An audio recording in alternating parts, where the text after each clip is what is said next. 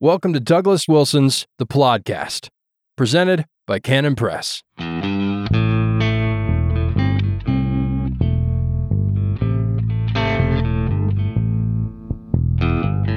Yes, God don't never. So welcome to The Plodcast. This is episode 204. Episode 204. What I'd like to talk about here initially is Antisemitism and affirming the consequent. Antisemitism and affirming the consequent. I've written a few times about anti-Semitism. I've written a few times about Jews and the people who have a conspiracy take about the Jews and people who are hostile to Jews. And then there are, of course, Christian Zionists, usually found among dispensationalists, who are fans of Israel no matter what. And so there's a wide array of views on this opinion, and these opinions are all of them strongly held.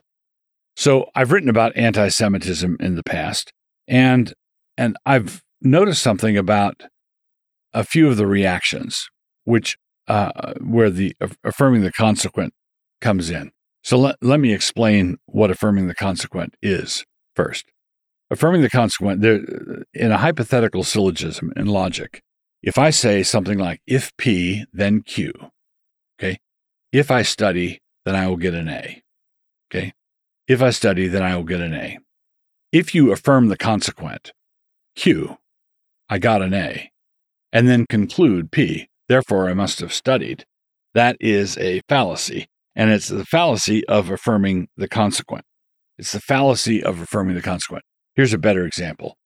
If this is a dog, it will have 4 legs. If this is a dog, it will have 4 legs. This animal here has 4 legs. Therefore, it's a dog. Well, you can see right off that it could be a cat, could be a moose, could be a cow, could be any number of quadrupeds. So if somebody says if P, then Q, and then says Q, affirms the consequent, and then concludes P, then he is guilty of fallacious reasoning. Okay, now, what happens is when you say, when people are getting into anti-Semitic theorizing, it's not anti-Semitic to point out that a number of bad actors in the world have been Jews. That's not anti-Semitic, because the Christian faith teaches the heart of every man is desperately wicked. That is true of black men, that's true of white men, that's true of Asians, that's true of Jews, that's true of men, true of women. Everybody's heart is deceitfully wicked. We are all of us a piece of work. Anti-Semitic conspiracy thinking wants to say that this person is doing evil things because he is a Jew. Okay? Because he is a Jew. Now, the problem with this is if I say, and this other guy over here who is a world-renowned violinist, or this other guy who just won the Nobel Prize in chemical engineering, is he doing that because he's a Jew? What's going on here? What's happening is if someone says, if evil deeds are going down, then there's a Jew involved. If evil deeds are going down, there's a Jew involved. Look at this Jew involved. Therefore, evil deeds are going down. Therefore, that's the driving force in it. And the thing I've seen, and there are no doubt better ways to formulate that into an affirming the consequent structure. But I've seen clearly many times when I've said, look, the Jews are a high performance people. They are disciplined. They place a great value on education and literacy. And when they go bad, they go really, really bad. And when they go good, they go really, really good. So my position is simple, and that is not that Jews are bad, but that bad Jews are bad, and that good Jews are good.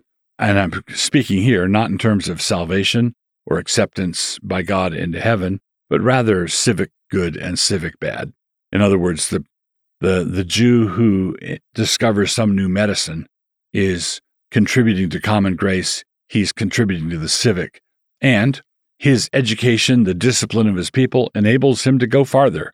And when someone takes a wrong turn and decides to embrace some form of leftism or progressivism, his education background enables him to go farther, and that is 2 tons of no good, right? So that is very important to emphasize. But I believe that you are radically mistaken. I believe that the person is radically mistaken when he is attempting to locate the problem in the Jewishness, right? When he's attempting to locate the problem in the Jewishness. Think of it this way. If there's an international Jewish conspiracy, then there are Jews involved. Q. Look, here, Goldstein here is involved. Therefore, there's an international conspiracy. That's probably the best way to think of it. If there's an international Jewish conspiracy, then there will be Jews involved. Look, here's Goldstein. He's a Jew. He's involved. Therefore, there is this conspiracy. That is affirming the consequent, and it's just not helpful. So I think that as far as, and again, it's very important to emphasize, I'm a Christian. I believe that the only way to salvation is through Jesus Christ, and I believe that a Jew who rejects the Messiah is lost. I believe that he is shutting himself out from his only possible hope of salvation. But I think he can be a great next-door neighbor and contribute to the civic good through common grace, through God's common grace. And I don't think we need to be worried about Jewishness as such. I think we need to be worried about it when it goes bad, but I don't think we need to be worried about it as such. We're continuing on with episode 204 of the podcast. In our study of hamartiology, we have come now to the word douleia. Douleia, D-O-U-L-E-I-A, douleia, which is rendered as bondage. So there is a related word, doulos, which means slave, and I decided not to chase down all the different uses of that word, and the reason I decided to refrain from doing that is because it's no sin to be a slave. The word doulos is used of physical slavery, slavery to sin, and slavery to Christ. The thing that makes the condition of slavery a sin or not depends entirely on the identity of the slave owner. So being a slave is not a sin, but being a slave to sin is a sin, right? Being a slave to Christ is not a sin. So just the condition of being a doulos is not a sin. But with this related word, douleia, the New Testament always speaks of it negatively, always. In the New Testament, it is used uniformly to speak of spiritual bondage. It is the same thing as with the word doulos, but in this case, the masters are always hard and harsh. So you might have a kind master in Christ and be a doulos. You might be enslaved to, you might be Onesimus, enslaved to Philemon, and that's not a sin. But in Romans 6, if you're a slave to sin, you're obviously in sin. But douleia, it's always negative. In the first instance, the master is fear. In Romans 8:15 it says, "For ye have not received the spirit of bondage again to fear, but ye have received the spirit of adoption, whereby we cry, Abba, Father." So as we come into a relationship with God our Father, we haven't received the spirit of bondage again to fear. So there is such a thing as bondage to fear. In the second, the master is corruption, because the creature itself also shall be delivered from the bondage of corruption into the glorious liberty of the children of God. That's Romans 8:21. So, bondage of corruption into the glorious liberty of the children of God. So corruption, clearly a bad thing, clearly something that you want to be freed from. In the third, it is the law as a principle of justification. Which things are an allegory? For these are the two covenants, the one from the Mount Sinai, which gendereth to bondage, which is Agar. Galatians 4:24. So the bondage here, Paul is talking about the legalistic Pharisees of his day who were bound to the law as a principle of justification, and this is what brought them under bondage. A few verses later, it's the same thing. The law as a means of justification is a slave driver. The law of the Lord is perfect, converting the soul, but in order for that to be the relationship that we have, God's grace has to be poured out. That has to be a gracious relationship. When a sinner comes into contact with the law as a principle of justification, that law is a slave driver. Stand fast, therefore, in the liberty wherewith Christ hath made us free, and be not entangled again with the yoke of bondage. So the yoke of bondage there is the law as a principle of justification. And then in the last instance, it is the fear of death.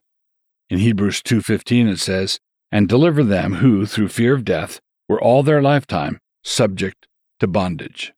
All their lifetime subject to bondage. So the master's fear up in Romans 8:15, the spirit of bondage again to fear, and then in Hebrews 2:15, the same thing here. It's a little more specific. It's the fear of death.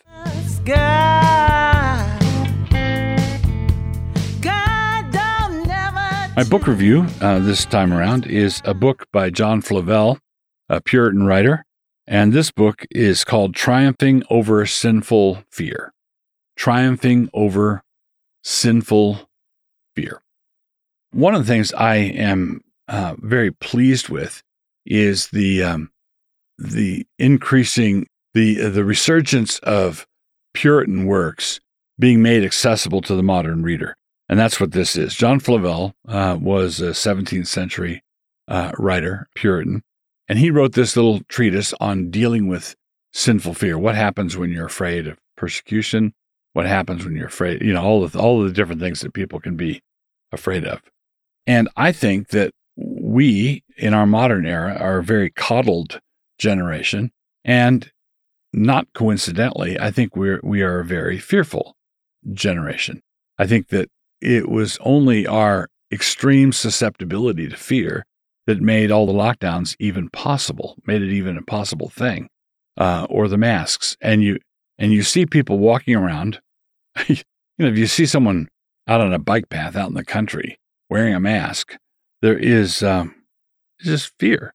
Now, Christians have been liberated from fear. The reason we fear these things, the reason we fear what others will say, or the reason we fear that we're going to get sick and die, or the reason we fear that we're going to be exposed and a lot of bad things are going to happen, is ultimately the root of this is that we don't fear God. That's the problem. We don't fear God. And Flavel, basically, when you read the Puritans on a topic like Flavel on this one, even though this is a small little booklet adapted for the modern reader, it's a very short, accessible, good book. You're dealing with a Puritan pastor who thought of everything. One of the other things that I read this book together with my wife Nancy. It's part of our morning routine, and it's common for us to read through an old Puritan work. We also read on the subject of fear, John Bunyan's The Fear of God, and then this one, Triumphing Over Sinful Fear. One of the things that struck me, not just with Flavel, but with Bunyan and with other Puritan writers, is how thoroughly they knew their Bibles. So when they'll bring up some point, they'll bring up a particular point of how you might be tempted to fear in this particular instance. And then they bring in a text from Leviticus or from the Psalms. And it says exactly, it addresses exactly what they are addressing. They have the world of Scripture at their fingertips. So if you are a timid sort, if you are a fearful sort, and I believe that a lot of Christian women struggle with fear. If you struggle with fear, if you struggle with anxiety, if your life is full of what ifs, what if this, what if that, get a copy of this book, Triumphing Over Sinful Fear. You could probably read the whole thing in an evening or in an hour or so, and find a great deal of spiritual help. If you enjoyed this episode, check out more audio from Doug on the Canon app.